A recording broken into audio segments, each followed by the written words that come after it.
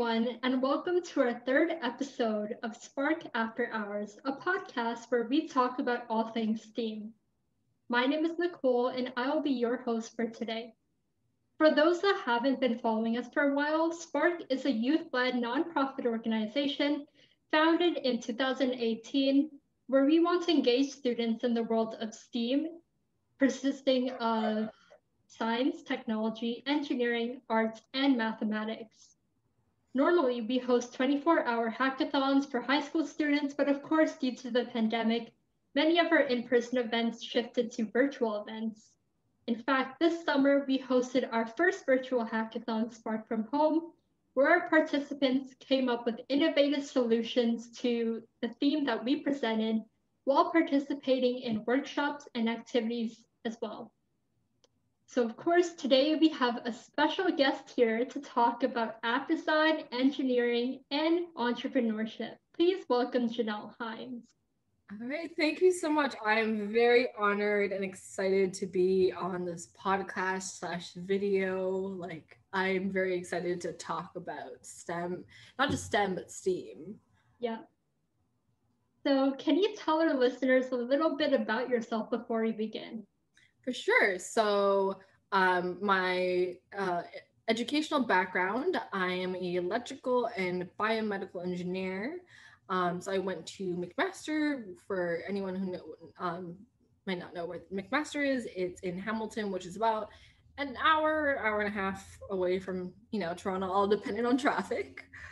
I really loved it there because the program was like kind of a mixture where we got all the requirements for electrical engineering, so understanding how electricity works, circuits, understanding electromagnetism, but we also had a lot of courses in what we would call biomedical engineering, specifically still focused on the electrical side. So biomedical, when you combine and look at biomedical electrical engineering, it meant looking at things like MRIs, which, again, is electromagnetism, looking at prosthetics, to looking at other medical imaging. So basically anything you can think with the body and has to do with electricity. So pacemakers was a big one. So we look at not only and we had to take some, basic biology and chemistry courses so we understood how the human body worked. And one thing I just want to say is when people are here biomedical engineer, biomedical engineering really was the application of various different types of engineering, just focused on either the human body or something related to biology. So there's biochemical engineering, which also then would look at how you process different, so like looking at, for example, we can't just put anything into the body. So biomaterials, biochemical, would look at, for pacemakers, which materials do you put into the body, and how would they react, how long would they last in the body. Yeah. Like you said, of course, biomedical engineering is a great integration between medicine, health science, and engineering. So, for anyone who's sort of debating which one to go into, of course, this is a great option for university and beyond. So, I'm curious to know what really got you interested in electrical and biomedical engineering. Yeah, so I've told a couple people this story. So when I was in high school, this is grade 10. Like I remember this like day so clearly. I was on howstuffworks.com and I was checking how printers work, which is actually very fascinating. And I never would have assumed that's how a printer works, like at all. And on the side, there was this picture of a robotic arm. And I was like, ooh, that looks interesting. Clicked on it, read the entire article, and I was just like, holy damn, like this could be a role. Are you kidding me? I get to like, there's a role where someone gets to make robotic arms. And something that always had touched me growing up was watching people that lost, use of their limbs, whether it was a birth defect or they lost it through an accident. Like the War Amp video commercials used to like want to make me cry. And I was like, oh my God, this would be so perfect. I really loved, I did notice at that time already, it was really clear already by grade 7 that I love technology. Like give me, and I mean, everything from computers. When I got a used computer when I was younger, instead of like going on the internet and just like, browsing different websites, I was like, how does this computer work? Let me go into like all the different settings. But I also really loved physical things, like give me a Phillips screwdriver, and I'm like, cool, let me go fix something. So I kind of already knew I wanted to like work something within tech. And at that time, didn't really know much about computer science. Like STEM wasn't really being talked about in the way that it is being talked about today. Saw this article and was like, yes, I want to do this. But I was devastated because whatever they called I can't remember what they called it, but it was bio something else. And when I searched it up for like tried to look for universities in Canada, nothing came up. It was like something in the Slavic countries and one or two schools in the U.S. And I was like devastated. I went and talked to my grade 10 science teacher and told her about it. And she's like, "Have you tried biomedical engineering?" Searched it up. I'm like, "Oh my god, that exists here in Canada." So one recommendation I always say is like, a lot of times we don't know what we don't know. So if you are stuck on something, like always ask someone else, like they might know the answer, or they might even give you a question, like a prompt that makes you think about it in a different way, and you can search Google in a way that maybe you weren't searching the right term before. Yeah, I think it's like really important to know where your passions lie well in advance before you figure out really what you want to see yourself doing for the rest of your life. And it's okay if that's not what you end up doing because everything's a learning process. And I know that you have a background in electrical and biomedical engineering, but throughout that, you also gain a strong interest in app design and programming. So, what really interested you in this other sector or field? Sure. And I think the point you brought up a great point that, definitely know where your passions lie. And I think focusing on your passions is way more than like, what is the specific job role? Because so many jobs are being created that didn't exist sometimes by the time you're going to be finished. Because when I was in grade 10, would have meant I think the iPhone was out for maybe a year or two. And like, so it wasn't like popular yet. It was still like a very inaccessible, expensive device. But by the time I had finished high school, I already started noticing that, cell phones started becoming more popular and mainstream. And basically, when I went to university, had learning some programming language. And one weekend, I was like, BlackBerry was like, "We'll give you a free BlackBerry if you make a couple apps for us." And I was like, I could study for a math test, or I could make some free apps and get myself a free BlackBerry. So I just one weekend decided to teach myself how to make an app. My very first app was a date and duration calculator. So you can say today's X date, what is it in 66 days, and figure out what day that is. Or you have two dates, you're like, how many days, happened between those 2 days. So that was my very first that I built all in one weekend. Yeah, that's definitely a BlackBerry. I mean, that sounds pretty engaging and something that I would probably want a free phone if I were to create apps and really get to know my passions through that.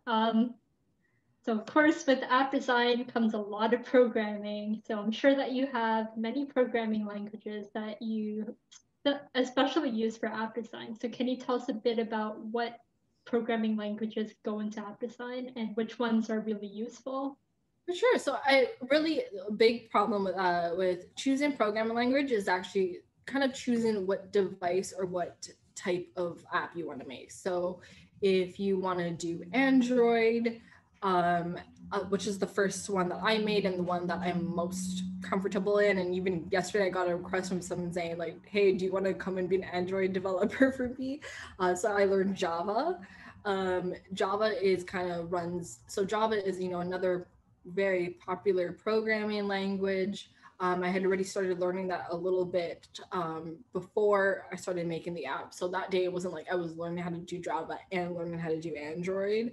It was more just focused on how do I apply Java to Android. So if you wanted to, for example, do on iOS, It used to be, I'm gonna feel bad if it's either C Sharp. I feel like it was C Sharp or C. I feel like it was C Sharp. I might be wrong, honestly. And now they have like Xcode and even Android. They're starting now as they get more developed, and they've been around for over a decade at this point. Have actually started making some of their own specific languages for those. But the one that I suggest a lot of people when they want to get started is a lot of people already started learning how to make websites. So learning HTML, CSS, and JavaScript. So not Java, JavaScript. Is that you can make what they call like cross-platform or web apps. So it's basically making a website, but you would design it so it looks like a mobile app. So when someone opens your app, they're basically just opening what looks like what is really kind of like a website. So that's kind of the easy way that I really suggest people to get started. I know that when I was trying to figure out which programming language I should start with first, I had a difficult time choosing which programming language I should get started with because there were so many out there. And so for beginners, what programming language would you suggest for them to learn first before moving on to more advanced ones? Yeah, so I mean, if you're saying start from scratch, like no, not saying like specifically for app design, I would also again suggest JavaScript. I like the idea of when you're learning programming languages, having something that you can physically like see, because there's some like satisfaction you get from being like, oh, I designed this, I can see it, versus if you're doing what they call back end work. So that might be like looking at databases or things on a server. It's not, to me, as fun. Some people love it, by all means. But I think for beginners, learning how to make a website, so doing it from scratch, not using a template. So learning a little bit of HTML, which is kind of, if you imagine, it's the frame of the house. CSS is the colors of the house.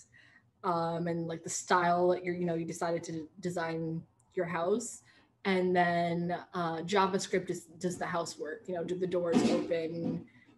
Is the plumbing working?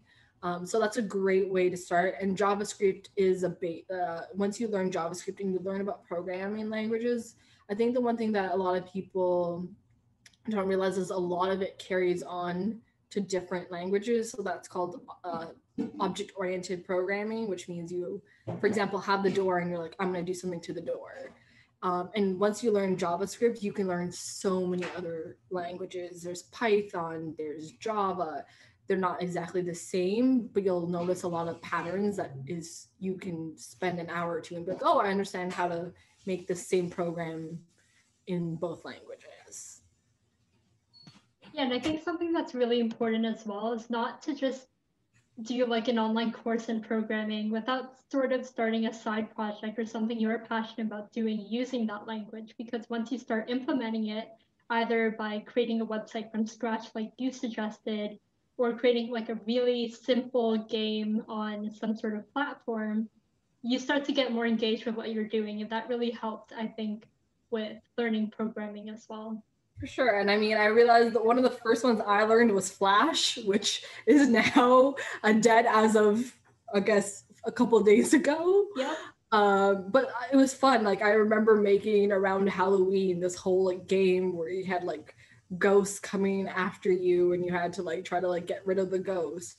It was so much more entertaining to build that than to be like, I am building this thing and it is like just doing X, Y, and Z. Like, it's so much fun if you build a game or build something that you're like, cool. And it's also nice that you can show it off to friends, or in interviews or job applications or scholarship applications. You have something that you can actually show off. Yeah, the things that you're passionate about really shine more than the things you just did for the sake of doing it, really. So I think that was a great point that you brought up as well. Now we're going to move on to our little break segment where we're going to be discussing our sponsor for this episode and our Instagram story contest. So this episode is sponsored by Balsamiq, a leader in the user interface wireframing market. You can use Balsamiq Cloud software to generate digital sketches of your original ideas for apps and websites before implementing any sort of code. We are grateful to Balsamiq for their support of our initiative, and it's great to check out their software, especially if you're a beginner, trying to see how you can visualize your ideas and bring them to life. So recently we had a contest question on our story for you to answer. This episode's question was, have you created an app? If so, what kind of app did you create? Congratulations at jamil.d, who created an app using Java. And make sure to follow Spark Hacks on Instagram for more updates and contests. So awesome. I'm going to give a big shout out to Balsamiq. I have used them multiple times for designing before I start just like doing the app. I would use them multiple times to design what my app is going to look like. Yeah, prototyping and wireframing is just really helpful for you to just visualize what you want to do before implementing all of that technical programming work. Yeah, it's awesome. So I know that you're no stranger to hackathons, having experience organizing some of them yourself. Can you provide input on the idea of hackathons and whether they prepare students for university or even the workplace? Yeah, so that is I think a tough question. You know, I think, yes, you definitely get experience out of them. I wouldn't say go to a hackathon and you're like, I understand the workplace. It's two very different types of coding. You're just like, you're at a hackathon, you're like, I just want to get this done, versus when you're in the workplace, you have to care about efficiency and like how long does the server take to load. Because you imagine if Google's main website took minutes to load each time, no one would ever use it. But so for my experience with hackathons is I actually went to one of the earliest hackathons that happened here in Canada, realized was amazing. And I was like, why isn't this like happening more? Ended up connecting to some people at other universities. So I was at McMaster. So primarily at that time, it was McGill, U of T, and Waterloo.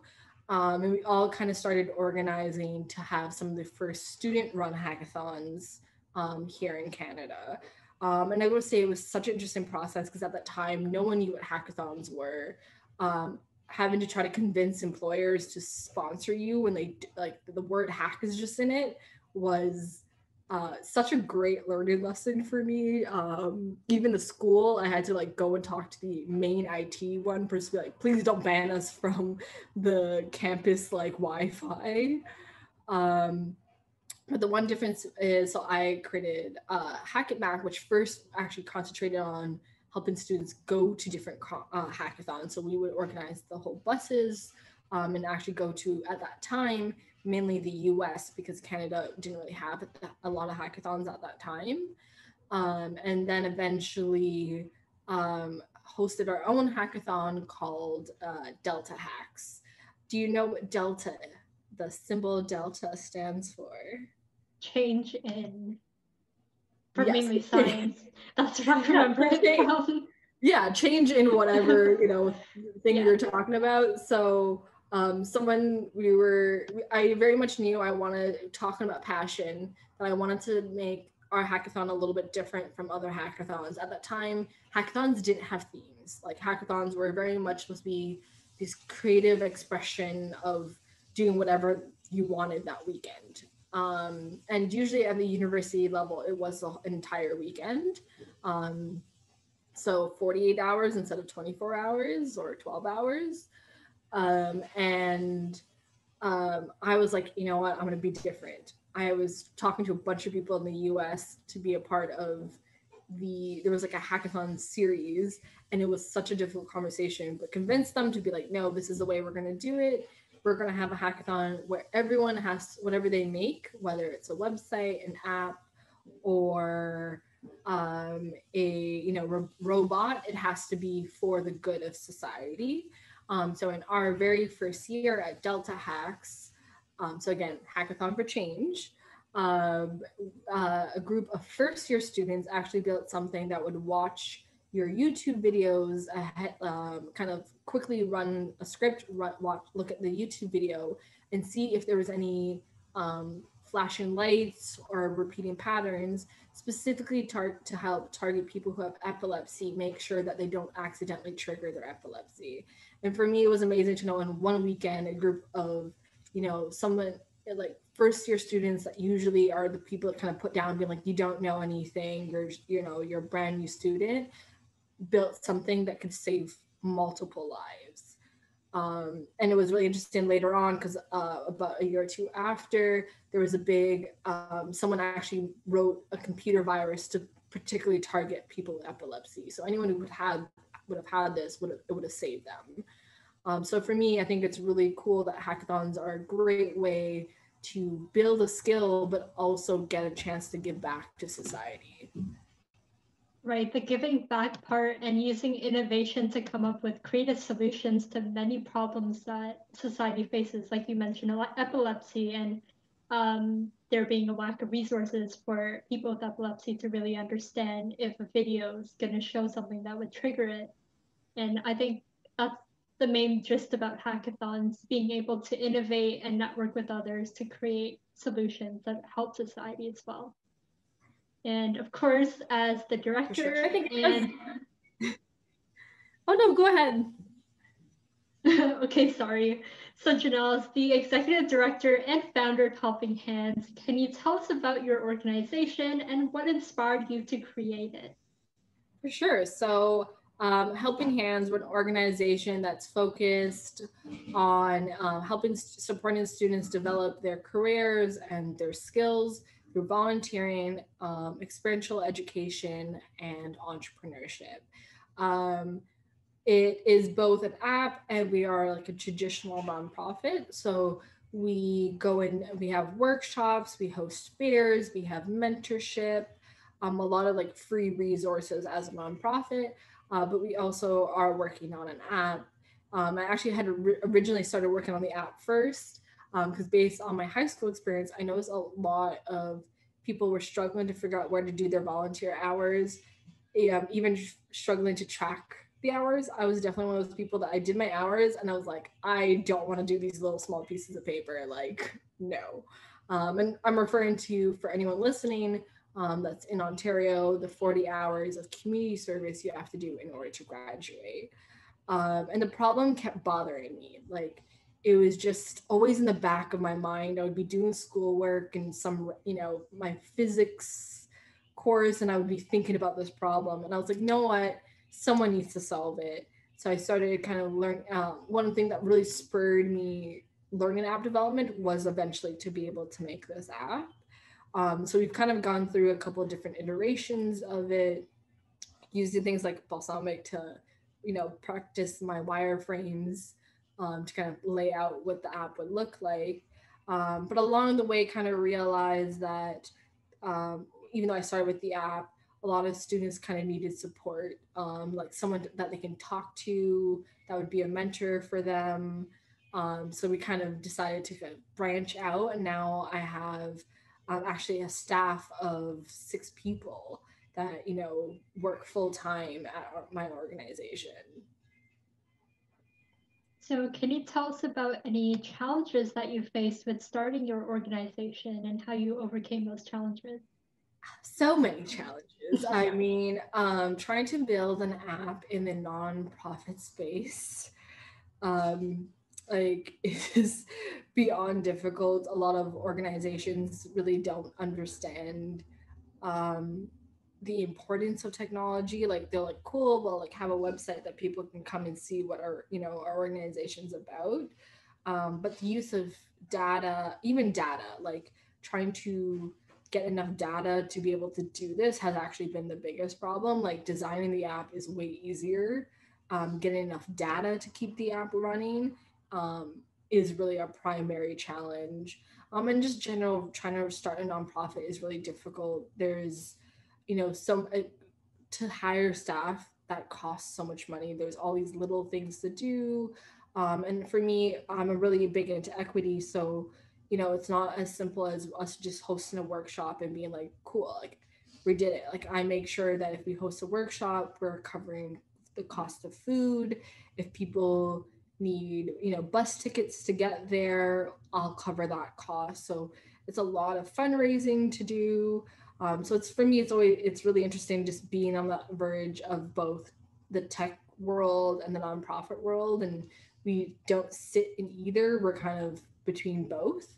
It has been both challenging but both very rewarding, because even with the skill set I built up at the beginning of COVID, our organization was a partially remote organization already. Like most of my staff and volunteers already worked from home. So we had a lot of good processes in place. So when COVID started, we transitioned within a day to being fully remote. And I was able to actually spend a bunch of my time helping a lot of other nonprofits transition. Right. So, of course, because of the pandemic, especially, many entrepreneurs are facing unprecedented challenges with operating their business and figuring out how they can continue their work from home. So, what do you think are the biggest challenges that entrepreneurs are facing at this time? I think it's just that things are so different, and that a lot of times the same processes you have in place just aren't going to work. And even little simple things like people who do shipping, Canada Post, and even in the US, shipping is just, the volumes have gone up ridiculously right now. So a lot of times I know people are complaining that their shipment's late and they're blaming the entrepreneur. And it's like they can't do anything. They can't make your shipments due. So now they're getting bad reviews, and now it's stressing them out. So I think there's all these little challenges that are just people are facing. But I think the one good thing about STEM is that a lot of those classes do, like, so anyone who goes to STEM, you kind of learn the classes sometimes are a lot. People are very stressed sometimes when you talk to them, especially around exam time. But I think you learn a lot about adversity. When other people sometimes are stressed, I'm like, psh, if I passed engineering, I could do anything. So I think it's helped me out. Yeah, definitely. Of course, there are many challenges that come with being a woman in STEM, especially a colored woman in STEM. And do you think you faced any difficulties or obstacles in university or in the workplace being a woman of color in STEM? Sure. I think, there's like both parts. Being a woman and a person of color, definitely you kind of get this like double whammy, double like edged sword. I remember so that weekend I made that BlackBerry app. I got it. My closest friends knew about it. Like it wasn't like I was going around telling people about it. And I had these two random guys, do not know them. They were in engineering, come up to me and tell me that if I could do it, it must be so easy. Anyone could do it. And they didn't say it in this like nice way to be like, oh, like it was the easy thing. It was very much putting me down, being like you aren't really capable of doing stuff. And I've had guys be like, I was very fortunate because I was an early app developer. A lot of companies were interested in me for co-op, and this is like before, again, at this time, like app development was not a thing students were doing. So I stood out on my resume, and I had people say, oh, you only got this interview because you're a Black woman. And I'm like, how do they know I'm a Black woman from my resume? Nothing on my resume says that. So, I've had a lot of people just think that my success is, I've had like both ways, like where people think everything I've gotten has just been because people feel bad for me or something. And I'm like, no, I've worked hard for everything I've gotten. I've also had people walk in, especially as an entrepreneur, I'm very young. I've had people, so I usually a lot of times I'm the youngest person a lot of times when I go to events, that I've had people be like, whose assistant are you? Or like, who's, are you like, or at tech events, I've had multiple people think, oh, I'm just here as a designer. And I'm like, nothing wrong with that. But the assumption that women can't be engineers, I've never taken off my engineering ring. The one time I lost it doing dishes, like I immediately went and got one because like it is that part where, like, yes, as a woman, you do have to sometimes put more effort to make sure that you get the respect that you deserve. It's unfortunate, but I'm happy and hopeful that things are changing. Right. Of course, that stigma is still around in not only educational environments, but also the workplace. But I think there are many resources out there to help girls and women, especially those who are starting out in STEM, to connect with other females that have experiences to share. And I think that's something that's positive, which came out of the challenges that girls and women have been facing in the past. For sure. There's definitely so many resources out there, and I'm pretty sure you guys provide amazing resources. And if anyone ever has any questions and wants to message me, by all means, by the way, social medias on here, they can feel free to reach out, and I can always provide different resources that I know about. But again, I think I would love to speak to, the non-women that are listening to this and be like, it's also on you to make sure that when you hear someone saying a sexist joke, or you see that a classmate in a group project isn't getting the credit they deserve for doing the group project within the group project, that you actually speak out about that, because the problem with women isn't that women aren't capable, it's that we're not being recognized as being capable. Right. It's on society's part. Everyone should be willing and accepting of promoting diversity and equality for all genders and races. For sure. So now we can wrap up our little chat with some fun rapid fire questions.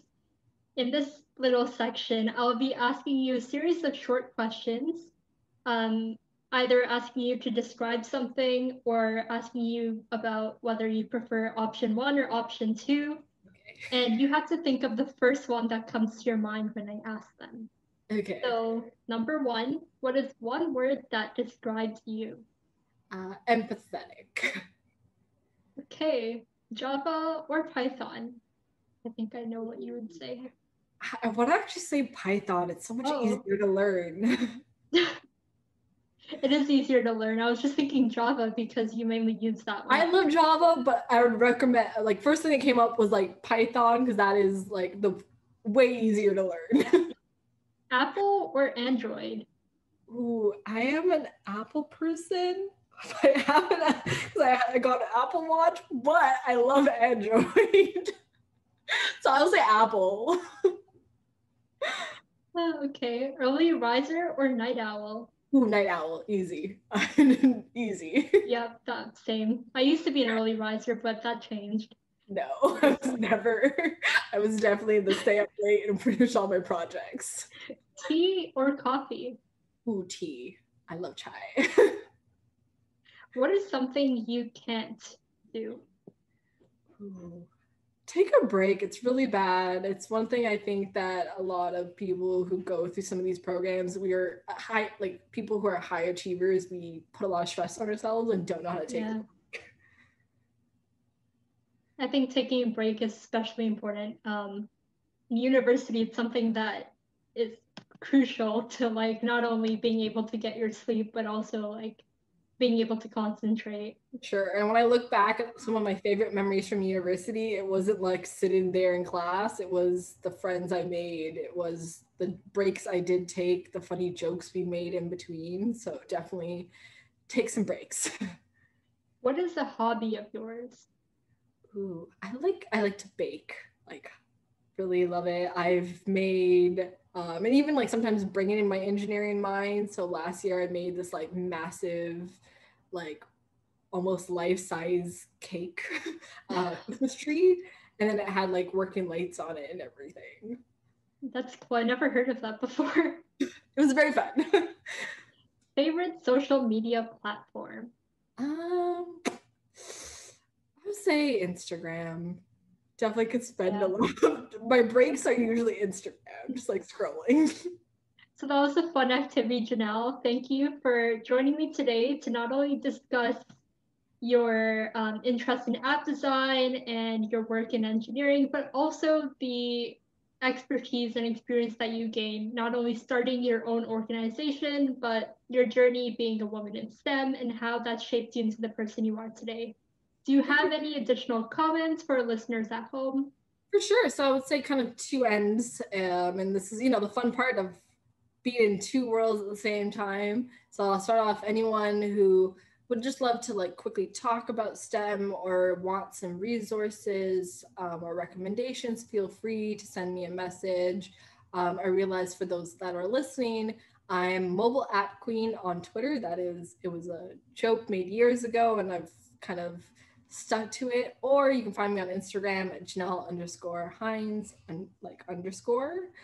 Or if you're interested in saying you're looking for experiential education. So for us, what we say is you get your volunteer hours, but doing it in something you're interested, like a career you're interested in. So for those that, for example, are interested in science, we might show you how to be a science volunteer, like a tutor or a environmental organization. Sometimes we have researchers reach out to us that are looking for help on different research projects. So we will recommend you to those, and those are very hard to come by. If you're interested in learning how to get access to that, you can just visit Helping Hands app on Instagram or helpinghandsapp.com for more information. So again, I'm here to support you, whether it's your STEM journey or whether it's your experiential education volunteer journey. Feel free to reach out. And to see what Team Spark is up to, make sure you follow us on our socials, which could all be found at startthespark.ca. Stay tuned for next week's episode with another interesting guest. Thank you so much for having me. Thank you for joining us on today's podcast.